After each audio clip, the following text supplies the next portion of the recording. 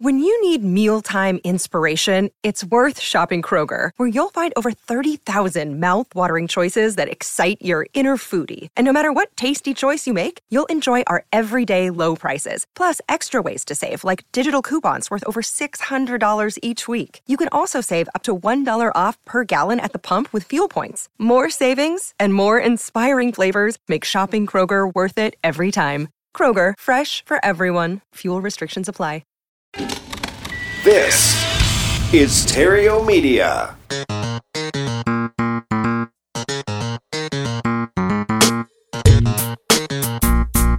Success in real estate has nothing to do with shiny objects. It has everything to do with mastering the basics.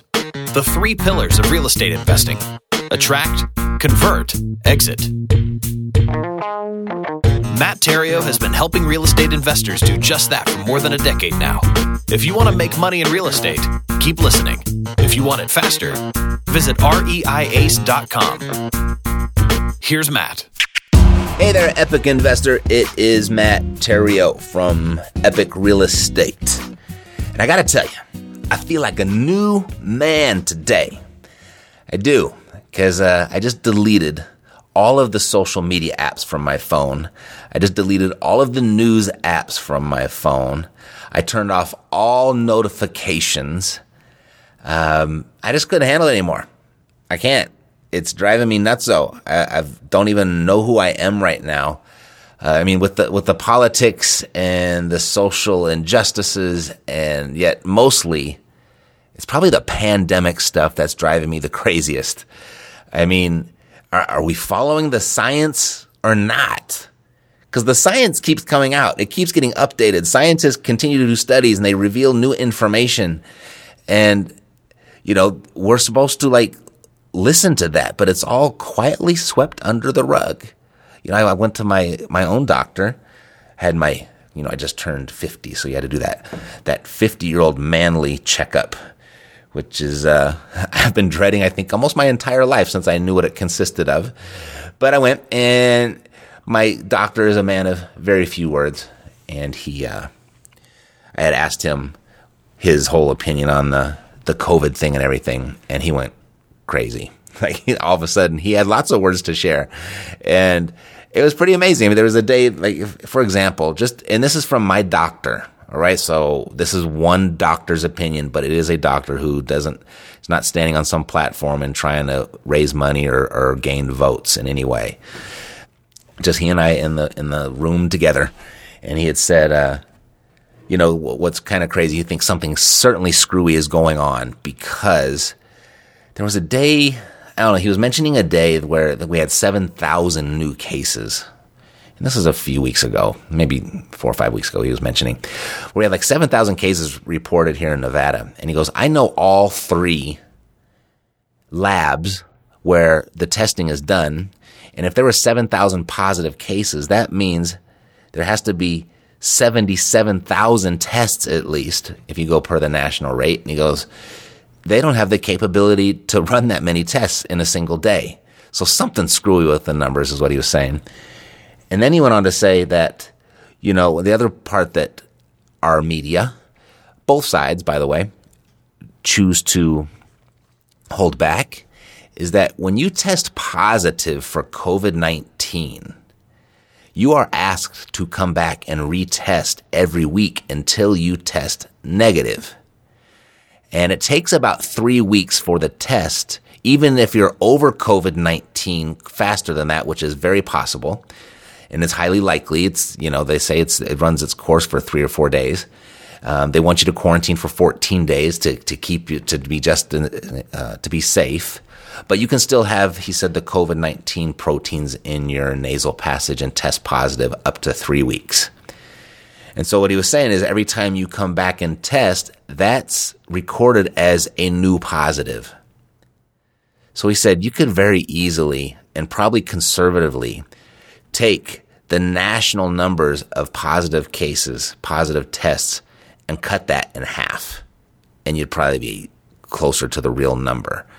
And I was kind of dumbfounded by that because I hadn't heard anything like that. I hadn't even read that on social media. I hadn't seen that on Fox or CNN. I hadn't heard that from a friend or a friend of a friend, or I know this doctor that knows so-and-so. Like I heard this straight from the doctor's mouth. It was the first time I heard it, and I thought that was very interesting. And, just talking about the science, you can't gather in large groups to worship your God. You can't go to church in a large group, but you can gather in a large group to burn Bibles. Yep, that happened. I saw it. I can't believe it. That seems so old and antiquated and just like almost prehistoric and uncivilized and Neanderthalic-ish, if that's even a word. You can't gather to support your presidential candidate, but you can gather to march for social justice in even greater numbers. The virus is contagious regardless of what your mindset or your political affiliation is. The sunlight, it's been determined that it kills the virus. The sunlight kills the virus. But the beach is closed. Can't go to the beach. The other crazy thing is you got to wear your mask if you're in the ocean in California, but you can take it off in the pools in Nevada. Apparently chlorine kills it, I guess, and salt water helps it thrive. It's just ridiculous. This is the other one. Under the age of 14 years old, there's a greater possibility of dying from influenza A or B than there is COVID. So influenza A or B that we deal with each and every year. I've got a 9-year-old son. He gets sick every single year with the flu. He's got a greater possibility of dying from that, of which he's had every single year, than he does of COVID. In fact, per the CDC, right from their website, they just updated it this weekend. I'm reading it right from there. The number of people under the age of 14 that have died from COVID, it's almost identical to those that have died from the flu this year. Just this year, not 2019, not an average extrapolated out over a decade or anything like that. No, just this year, the number of people that have died from the flu is almost exactly the same as died from COVID. There's like 5 more have died from COVID than the actual flu. 5, yep. Yeah, they got the stats there, and you kind of have to do some addition and subtraction to figure out the actual number. So it's 5 is the difference. So they're the same. And we deal with the flu every single year, but we're debating about whether we go back to school or not. Then yesterday, the CDC quietly updated their COVID pages. They got a whole new design and everything. It's interesting. And I only go there now. I don't listen to anybody else or anything. I just go to the CDC. Who knows? Maybe in the future it'll be determined that was the big sham. I don't know. It's really tough to tell. Nothing will surprise me this year. But they just released that their stats have says 94% of all COVID deaths, 94%, that's like almost all of them, were accompanied by a pre-existing condition. So only 6% of the COVID deaths were from COVID alone. And it gets swept under the rug, dismissed as a conspiracy theory by QAnon. I still haven't Googled them. I don't know who they are. Apparently they're evil. I'm not supposed to support them. I don't even know what they stand for. I imagine there's something like Antifa. I don't know. But the information I'm reading to you is right off the CDC website. And my whole point being is, are we listening to the science or not? And that those daily conflicts of the social media and news notifications on my phone was driving me crazy. I got a feeling on November 4th, data like this will come to the surface, and I'm betting we're all going to be back to some resemblance of normality November 4th, November 5th, or it's going to happen really quickly in November. So I'm saying that here. It's documented. It's recorded. We'll see if I'm right or if I'm a total imbecile, because I'm not that smart with this stuff. I'm not a doctor. I'm just reading what we got here. I want to make the right decisions. I want to do the right thing. Give me the data so I can act accordingly. But God, I hope I'm right. I hope we get back to normal here by November or at November. It's certainly not going to happen before then. That's really, really clear. The powers that be aren't going to let that happen before the election. That's for sure. But if I'm wrong, gosh, you're really going to wonder what's the real agenda of our leaders. What's the real maturity of our leaders? Are they really that evil, right? Are they really that hungry for power? Because as I watch, I think the veil is really starting to lift a bit for how the government is run. And I think the public I think we're all really getting a peek at how things really work. And there's just so much he said, she said going on. But it's all on full display right now. They're becoming less and less competent of concealing it, of how things are run, is what I'm trying to say. It's on full display for everyone to see. Make sure you watch both channels. I watch both channels. I want to know what both sides are saying. Like, what is CNN saying? What is Fox saying? Right? What is MSNBC saying? I want to see what they're both saying, because they're both two very different stories going on there. And if you're only watching one, I can see how that could be really harmful. It's kind of harmful to watch both. It's painful sometimes. And like I said, regardless of whose side you're on, the hate for one another, if you watch both channels, you'll see it. The hate for one another is greater than our leaders' love for the people they serve, the people that put them in office. I thought about this the other day. Just think back when you were 14 years old, freshman, sophomore in high school, I think. Would you have imagined that adults would be acting this way? I mean, we all thought in high school we were going to be adults and act a certain way, right? Not act worse, like 3-year-olds. I mean, I feel like the politicians are just 1 degree south of saying, I know you are, but what am I? Anyway, nothing we can do about it but vote, right? That's what we can do. We can vote, and then we just have to deal with whoever wins and play the game by the rules of whoever gives us the rules and what rules they give us. But nothing we can really do between now and voting day, so I just decided I don't want to be bothered by it. And I got me and my family to worry about. So no social media apps for me, no news apps, turned off the notifications, at least until November 4th. That's my commitment. But I got to tell you, in just 48, 72 hours, I feel pretty darn good. I mean, I even had to go and remind myself what had me so upset in the first place to even start this podcast. And I've never talked about anything like this ever before here. But let's get to some real estate stuff, all right? Let's get to some making money stuff. This is the Epic Real Estate Investing Show. It's where I show people how to invest in real estate with an emphasis on retiring early.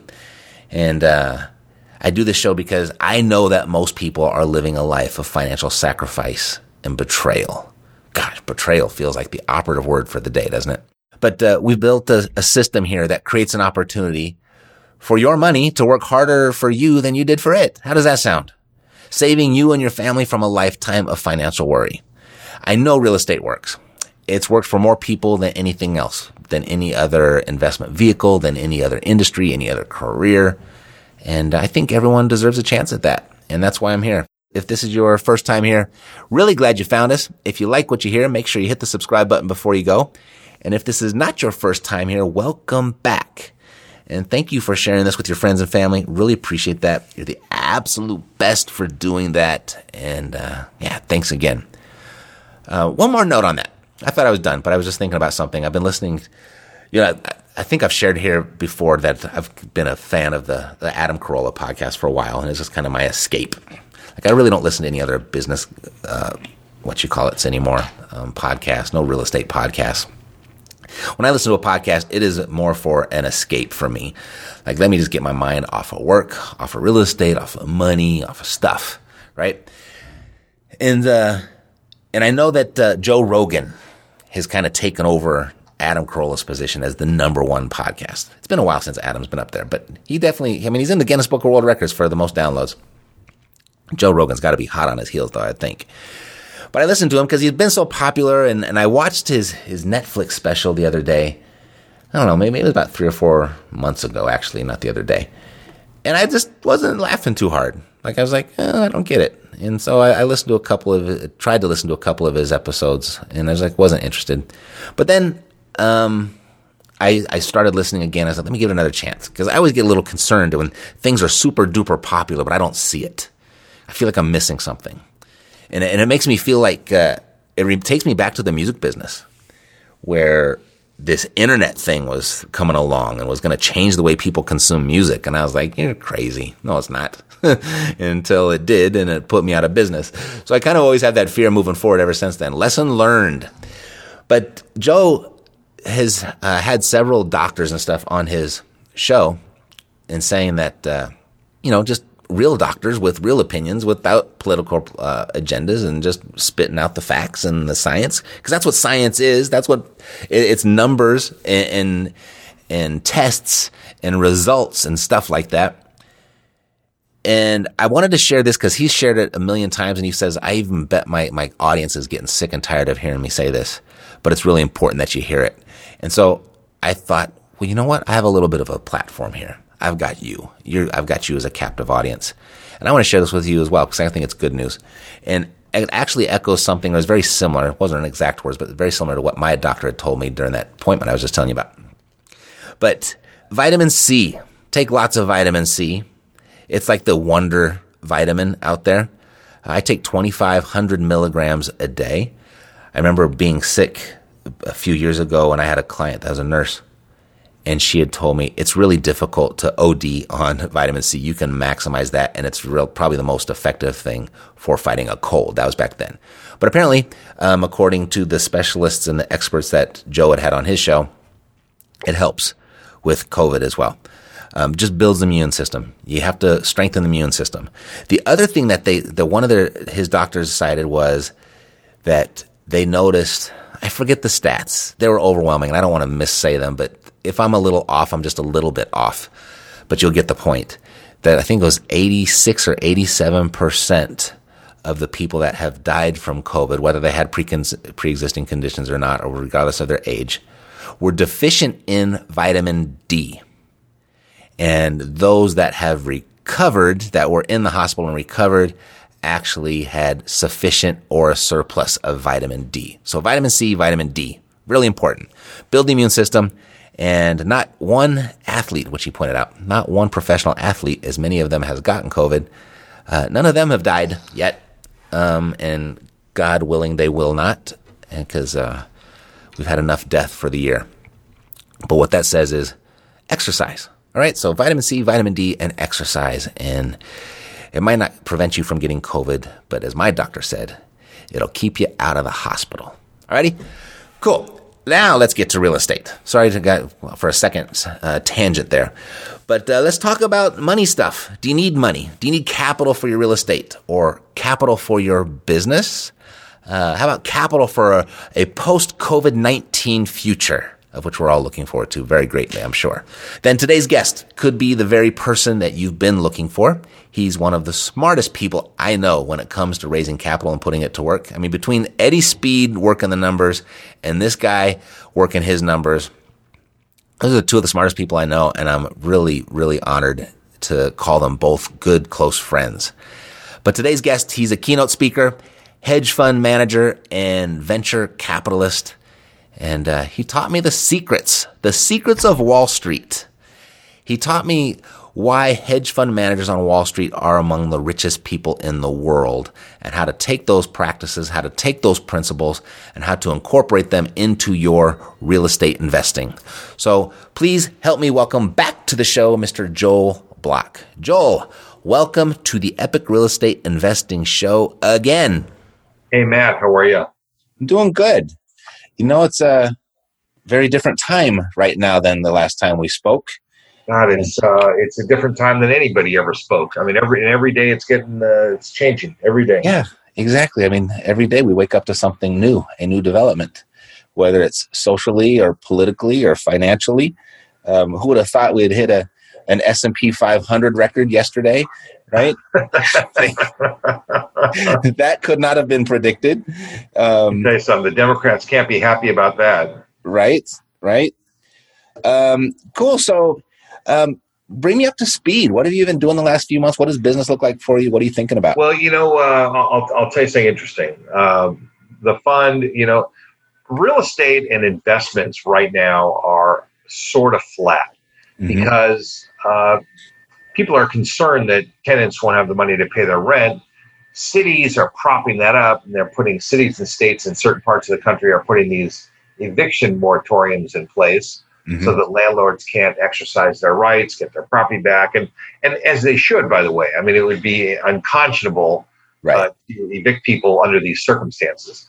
And let me tell you what I'm talking about. Besides the pandemic, if one or two people is a knucklehead and they can't pay their rent, certainly you have to recover your real estate. But when the whole world breaks down at exactly the same time because of no fault of their own, we're not talking about lazy people who don't want to pay.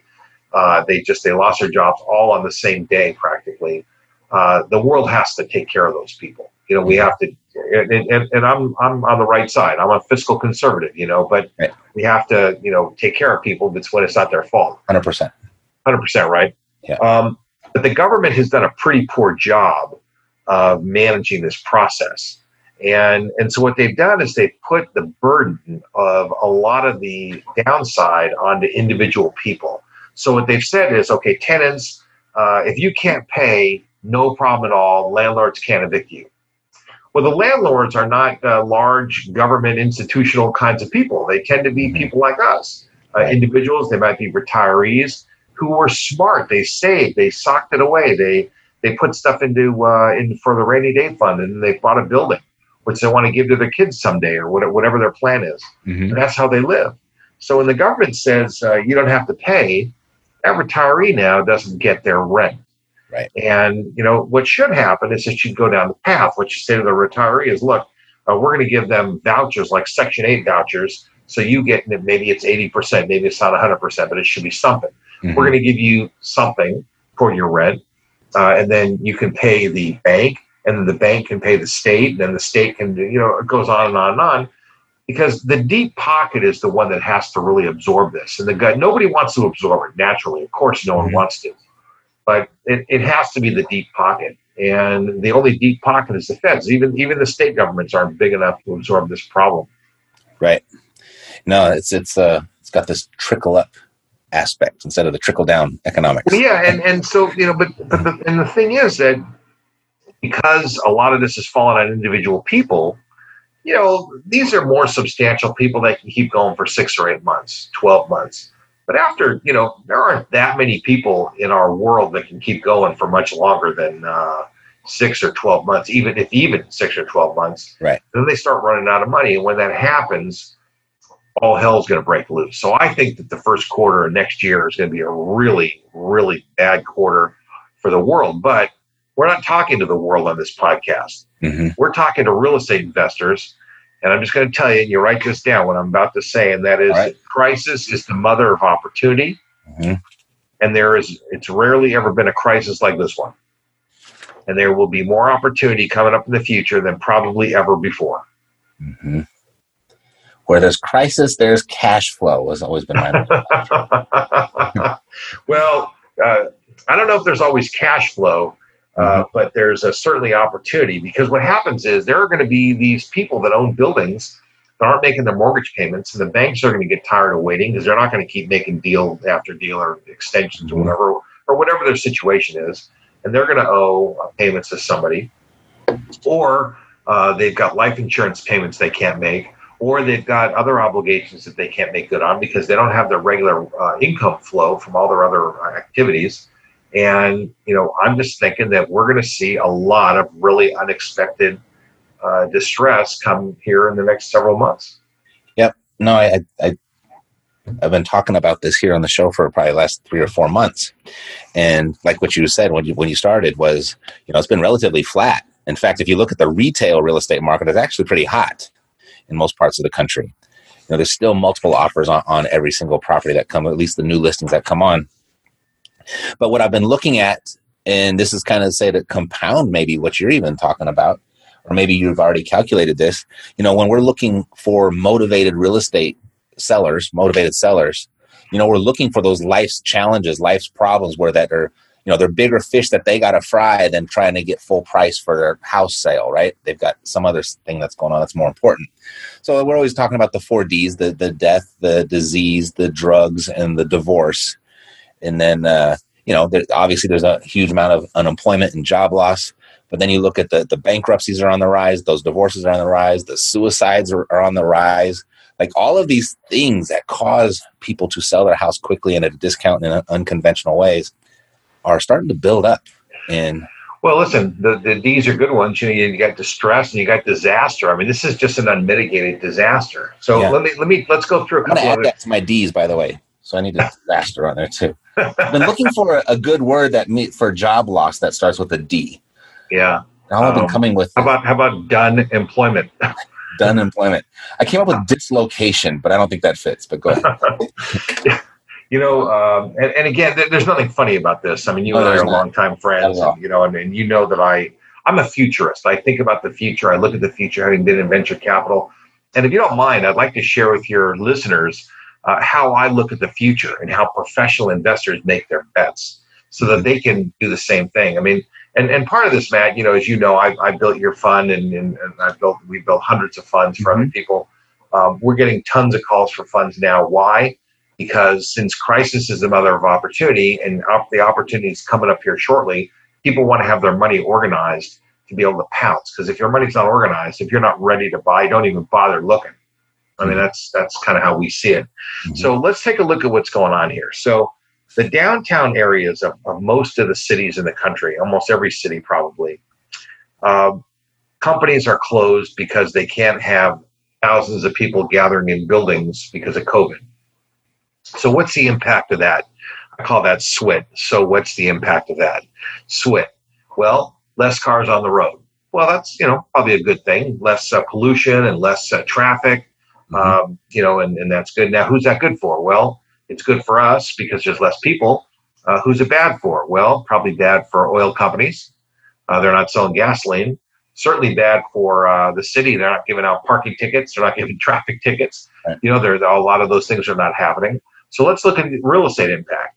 So let's say that there's no people or some people start coming back into these cities. Well, the employees are going to say to the boss, hey, you know, I kind of like working out of my house, not every day. Maybe how about half the time? Would you go for a half the time arrangement? And I think this is going to be very common in companies. And so they say, okay, we'll have an A team and a B team. The A team is going to come in on Mondays and Wednesdays, and the B team is going to come on Tuesdays and Thursdays, and who knows what happens on Fridays. But yeah, work from home. What does that mean? Right. You see what I mean? Yep. No, totally. I said work from home Friday. That's what. Yeah, work from there. You go. So so maybe 2 or 3 days they're home or whatever it is. So what's the impact of them doing that, cutting the people down and only coming in the office in the future half the time? Well, what that means is half as many people are downtown. So the company needs half as much office space. There's also half as many people downtown eating at the restaurants who are downtown. Mm-hmm. So half the people are going to go to those restaurants. So a lot of those restaurants aren't going to make it. The demand for real estate downtown is going to get very soft not long from now as this starts to come back. And that's going to happen June of next summer or so. Mm-hmm. Because everybody's pushing this thing back until January, but it's not really going to happen in January. It's probably another 6 or 10 months. So the second half of next year, we're going to start to notice a lot of softness in real estate for that reason. So we're going to see all the industrial, the retail, the office and downtown areas start to get soft because this demand is going to go soft. But people are still going to be spending money. So where are they going to spend the money? If they're not spending the money in downtown areas, the shuffle is going to move that money into the suburban areas where people now live. So they're still going to want to go out to lunch.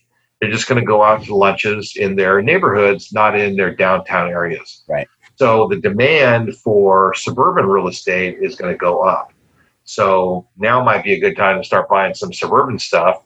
And this is already being seen in places like New York. People are fleeing from the city. I mean, man, imagine you're the CEO of one of these giant companies in New York, and you step outside on Fifth Avenue and you look up at your 50-story building and you're going, boy, I'm sure proud of this building. And then you think to yourself, my God, I'm really an idiot. I've got 50 floors of people here. And the truth is I only need about 4 floors of these people. I need my executives and I need my best salespeople. The rest of the people, I'm going to move them to New Jersey. Let's move these people to a cheaper place at 1/10 the cost and let them work there because they're just shuffling papers or whatever they do. And that's not being disrespectful. I'm just, I know what you mean. You see what I'm saying? Yeah. I think that this phenomenon of people migrating to the suburbs is going to happen in cities across America, including New York City, maybe the most populous place, in our country. Yeah, I mean, just the migration from New York to Florida is significant. The migration from San Francisco to Texas is significant. And, they're saying the same thing as the migration from downtown Seattle, downtown Portland. Totally understandable. And if you stop and think about it, companies now, they used to hire people that were within 30 miles away. But all of a sudden they're going, we need a crackerjack salesman here in our Chicago office, and we don't want to pay a guy who's used to living in Idaho, but he's the best guy there is, and he doesn't want to move to start paying for Chicago. Right. But that guy can now start working. It's not that he couldn't do it before, but the companies didn't believe it was possible. And now nobody can say it's not possible anymore. They can't say it. It just isn't nobody would believe them or tolerate them saying it's not possible. Mm-hmm. So everything about real estate is changing, and the impact on all of us is incredibly dramatic. And where there's change, there's opportunity. Where there's crisis, there's opportunity, and changes all around us. Mm-hmm. Yeah, I've been talking to, recently.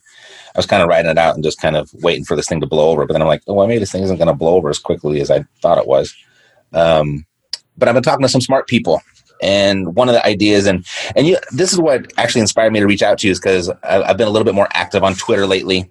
It's a place where I can vent a little bit more without all my personal relationships passing judgment on me. So I don't care. I don't like the mean on the people that I know. But I just need a vent. Like, I don't want to get in arguments. I just want to say stuff. But I follow you, obviously, and you have this thing on the 20 trends for coming up, right? 20 business trends. Yeah. And I was like, okay, anything that has a list on it and with trends that has a future, like, I'm all interested in it. So let's talk about this. But the couple people that I'd talked to, one of the things they said, they kind of point out this big migration that's going on right now. And then I said, I was kind of complaining and kind of confiding that I just kind of want to get back to normal. And he said, we're never going back to normal. And I don't know if that's true or not. He doesn't know if that's true or not. Just another guy like you and me. But he really thinks that we are not going back to normal. And the fact that we've moved into this digital age, and everybody is being trained right now to work virtually. Everyone is seeing that it's possible. Everyone is seeing that it's still productive.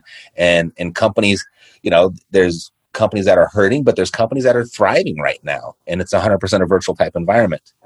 So that was one thing that I was like, maybe we should start getting used to doing real estate virtual. So we're kind of making a trend towards that way. Well, so here's what's interesting is that the concept of normal, and we're going to get back to normal. So we're just going to go back to exactly how it was. That is not happening. Right. What's normal before is gone, and there's some new normal that's going to settle in, and it's going to be much more dependent on technology, virtual, because everybody's skills have gotten better. Mm-hmm. Everybody's fears about these technologies are starting to go away. Not totally, but they're starting to go away. And so the world is going to look different going forward. And depending on what industry you're looking at, we can do an analysis. But let's say the hotel and the conference industry. I mean, they used to send, teams of people, armies of people to these hotels in Vegas where you are, Matt. Right. And they would just say they'd rent out giant ballrooms and they'd spend millions of dollars and all this stuff would happen. And that was great. But I think that's over. I think what they're going to say now is, we don't need to send all of our people to these conferences. What we need to do is send our executives and our salespeople to these conferences, and our more administrative-oriented people, the non-sales people, non-revenue people, we can have them do a 2-day Zoom program or maybe do some local meetings. And then but even for the executives, they're not spending 4 days in Vegas anymore. What they're going to do is they're going to say, we're going to do a 2-hour or 4-hour before program on Zoom. Then we're going to go have our 2-day meeting in person, all of us together, and then a 2-day follow-up on our couple hours on Zoom follow-up. So what does that mean for the hotels, the food, and all the other things that happen in places like Vegas? Is that they're not going to sell, millions and millions of dollars. They're going to sell at maximum, they're going to sell half the number of meals to half the number of people. So that might be 25%. So half the number of days, half the number of people might be 25% of what they were doing before. And that's going to be their new normal. I mean, so they're going to have to really think about how they're going to take a bite out of this new situation. I'm a customer of the Tropicana, and they've been sending me these we're reopening on September 1st and all this other kind of stuff. And with every passing day, I don't think people are taking them up on their offer. The offer is getting juicier every day I wait. So the longer you wait, the more juicy it gets. Mm-hmm. I don't think people are rushing back. People are nervous. Yep. I 100% agree.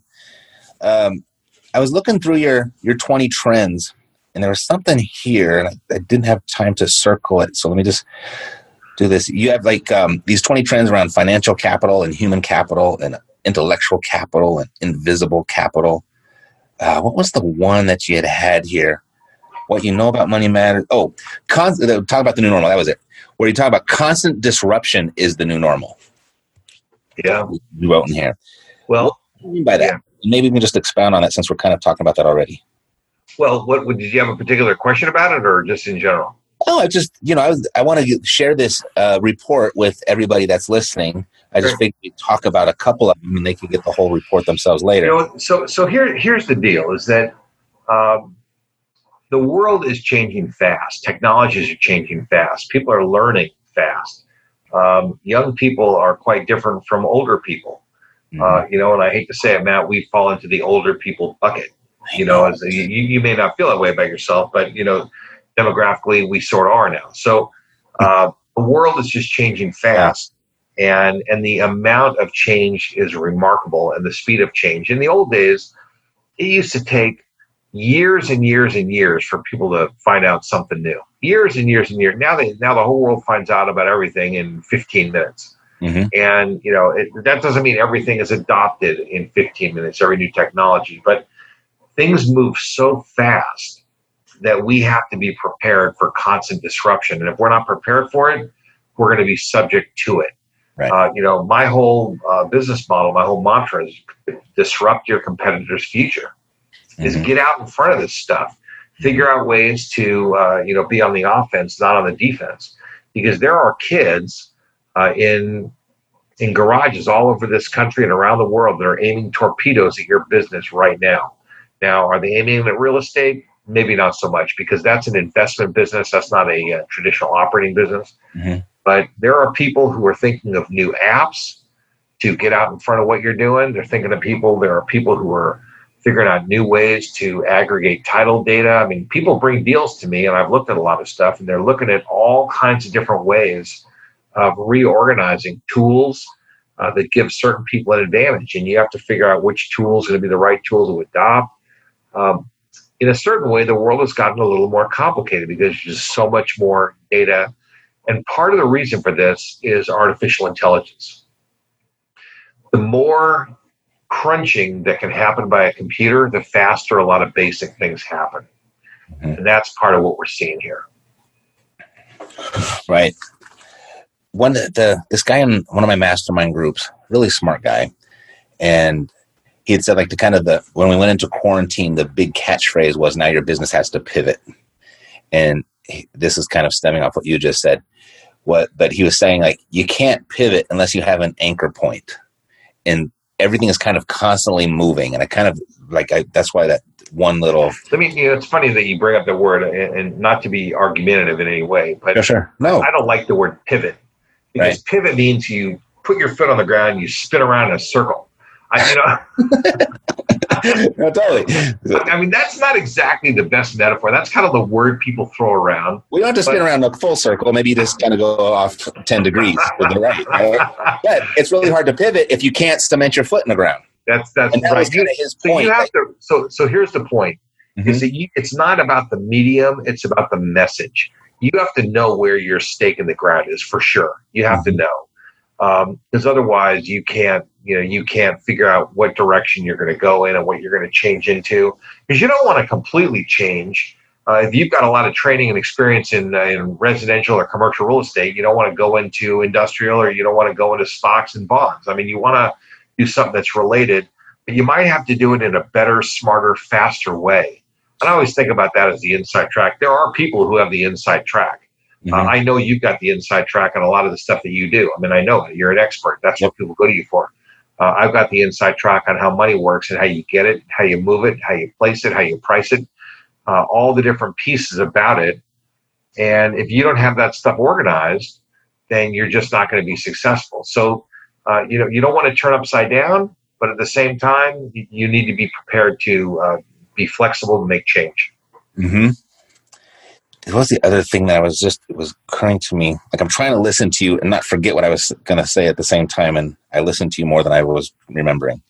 What was the other thing? Oh, the other thing that he had shared with me, like, to go off of that, like, you can't, if you don't have this anchor point, you have to decide on the outcome and don't be so attached on how you get there. Because there was an old way of doing things to get to where you wanted to be, and you could just kind of look at what someone else was doing, copy what they did, do it in the manner that they did it, and there's a good chance you'd have the same type of outcome if you did that. But now, like, that's not necessarily the case, or that was his prediction going into the future, was that, you want the outcome, but maybe the path to get there is going to be different. So you have to kind of keep an open mind around that. So constantly, like, really evolving. We've been saying this for a really long time, that the world is changing so fast. There's more information being printed every day than there was, all year last 20 years ago. And we hear all those types of stats and those sayings and those phrases, but it's really like, now we have to start changing as fast as the information. Well, or we have to be able to decide what things we need to change and what things we need to reorganize. We because you can't change everything every minute. So, what things do we need to react to, respond to, learn from, and that's the hard part, is figuring out which things require our attention, because not everything does. There's a lot of shiny objects. I learned a long time ago that as much as I love gadgets and stuff, I really need to not play with gadgets too much, because they just waste a lot of my time, because I never get good enough at them to make that part of my livelihood. And so if I want to just play with them on the side, like in just as a hobby, that's fine. But my business is what I do best. And I learned that. That's a hard lesson to learn. Right. And that's people and money. That's your business. Absolutely. Right? So that's a big concern for a lot of people moving forward, is getting the capital to take advantage of the opportunities that are coming. And this is kind of how you and I connected, because that's what I was thinking about. And this was several years ago, but I'm still thinking about it now. And I know it's probably on even more people's minds right now. So part of your 20 trends for 2020 revolve around financial capital, the first three right at the top. So what are the trends there? What do you want to say to someone to help them prepare? Well, let me put it like this. I'll start by saying every smart person, and that's not just like 1% Wall Street. Every smart person in the country. So maybe that's the top 20 or 30% of the people in the country. People that have some means, they're making a couple $100,000 or 100, 200,000, they're making good money, do whatever they're doing.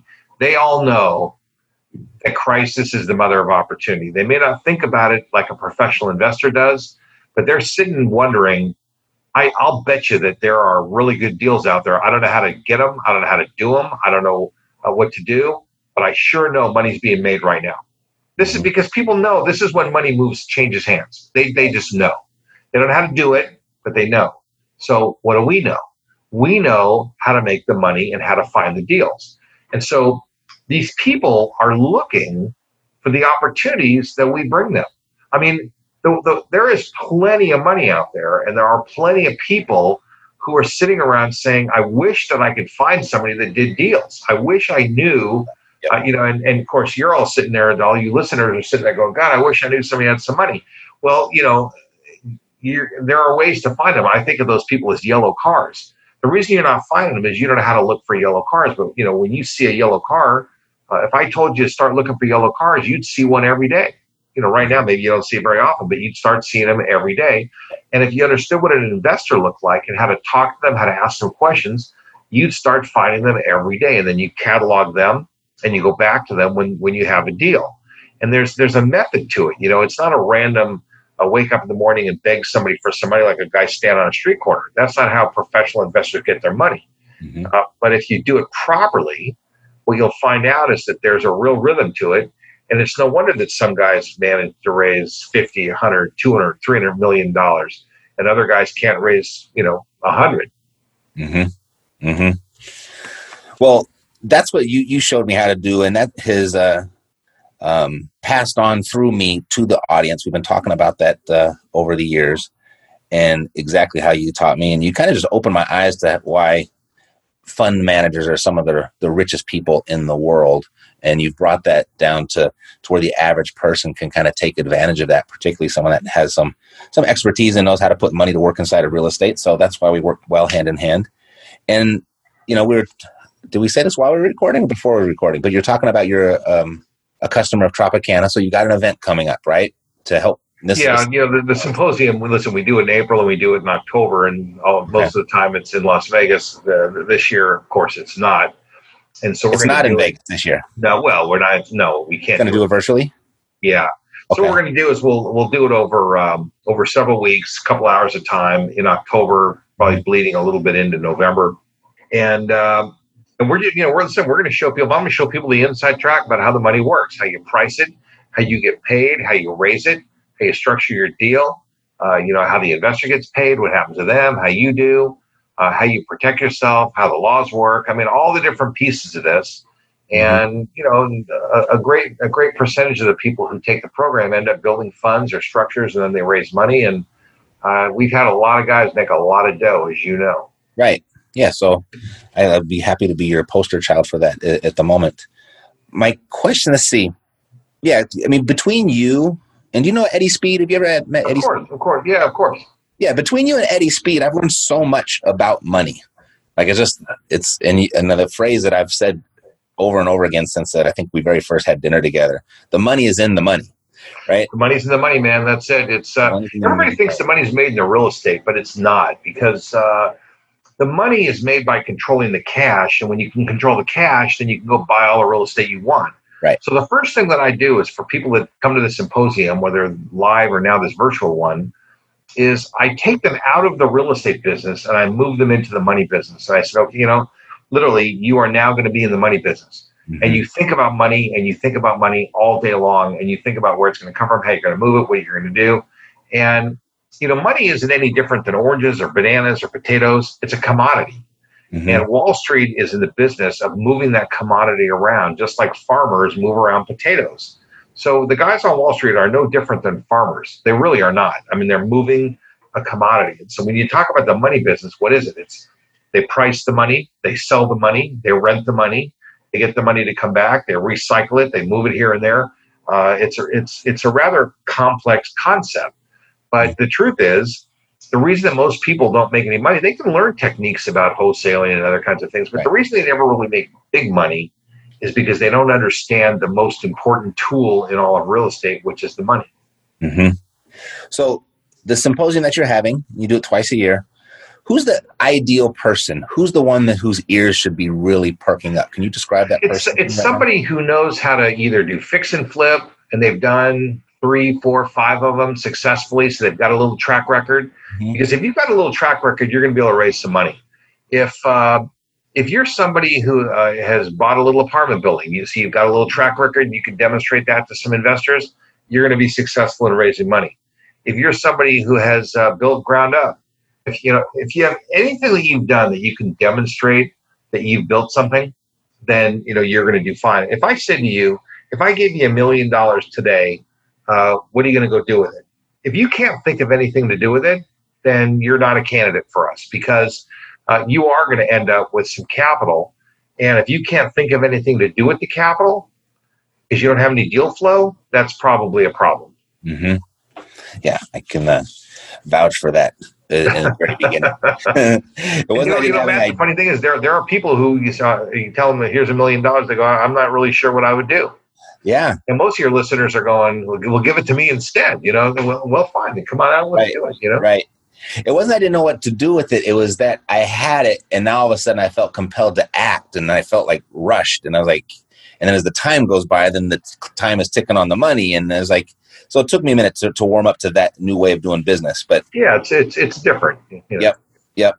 So if anyone was listening and said, hey, I think he's talking about me, he's describing me, I wouldn't mind checking this out. How would they get involved? How would they reach out to you? Well, go to the website, syndicatefast.com, syndicatefast.com. Register. You'll get on our list. You'll start getting videos. We're not selling a bunch of stuff. There's no junk or anything. It's just videos, and really, really high quality videos about how the money works. And we've got a giant library that you can have for free. It's probably 150 videos in there. But maybe the most important thing, because we're so close to the symposium, on that page after you register, there's probably a place where you can get on my personal calendar. If you're a serious person that's thinking about getting involved, raising some money, doing the kinds of things that we do, I'll contribute some time and talk to you, no obligation, just for free. And let's see if this is going to work for you. Let's see if you're the right kind of person to make it happen. Perfect.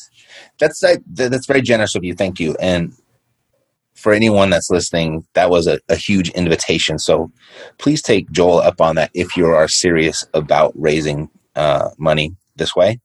What was the other thing I was going to say? Oh, can we give out how to get this report? Because I printed it all out for myself, as you can see here. Yeah. I got through the first few pages because I wanted to be prepared before we started talking. And now I'm like really into it. And you're one of the smartest guys I know when it comes to money. So I'm really looking forward to finishing it. If someone wanted to get a copy of this, 20 Trends for 2020, how do they do that? Go to take the phone out of your pocket, open the texting app, type in the number 72,000. Okay. And then type in the word asset. So text the word asset to 72,000, and the system will it'll ask you for your email address, and it'll push it right through. Perfect. And that's exactly how I got mine. Okay, so no tricks. Asset with 2 S's, right? ASSET. Yep. Perfect. Well, Joel, it's been a pleasure. Let's stay in touch. One thing I had. Oh, look, one quick question. It's actually a little self-serving. As we're talking about disruption is the new normal.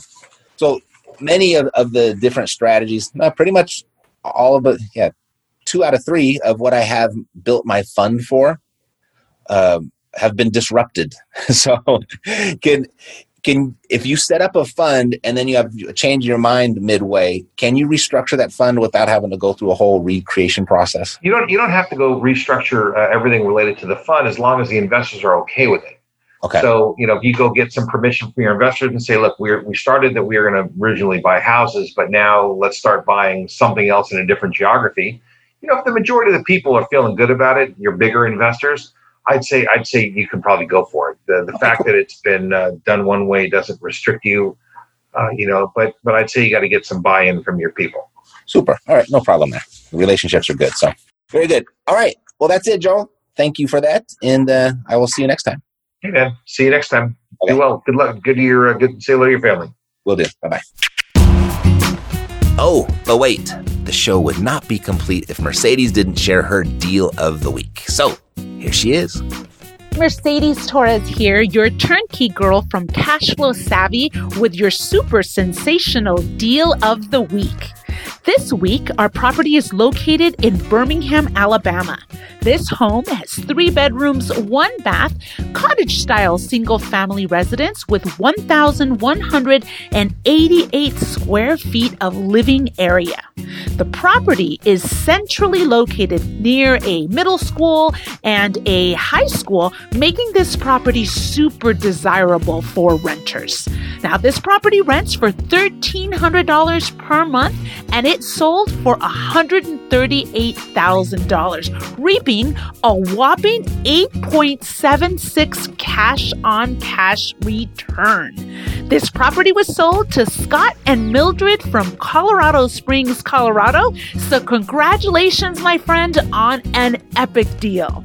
If you would like to see our featured deal of the week, go to cashflowsavvy.com, scroll down to the bottom of the page, and you will see our featured property. And to get on our list, download the Frustrated Investor's Guide to Passive Income, and you too will start to receive the hot featured property of the week. Catch you soon. All right, so for more information on the deal of the week and other properties just like it, and to get a free copy of the Frustrated Investor's Guide to Passive Income, go to cashflowsavvy.com. And if you want to get an insight, a little bit of a heads up, if you want to get an insight on how to really do this business virtually, how to invest in real estate virtually, meaning you could operate from anywhere in the country, regardless of where you live, anywhere in the world, really, be sure to tune in next week, as I've got a very special guest for you that is running 2 virtual wholesaling businesses, and they are in 2 markets of which he does not live in. And he's going to tell you all about it and what he's done to improve his operation during the COVID shutdown. And so that's next week, Wednesday, September 9th. Alrighty, so make sure you tune in for that if that's of interest to you. Okay, I'll see you then. And if you found this episode valuable, who else do you know? There's a good chance that you do know somebody else who would. And if you think about it, when their name comes to mind, share it with them and ask them to click the subscribe button when they get here, and I'll take great care of them. I promise. That's it for today. God loves you, and so do I. Health, peace, blessings, and success to you. I'm Matt Theriault. Yeah, we got the cash flow. Yeah, we got the cash flow. Yeah, we got the cash flow. You didn't know, homeboy, we got the cash flow.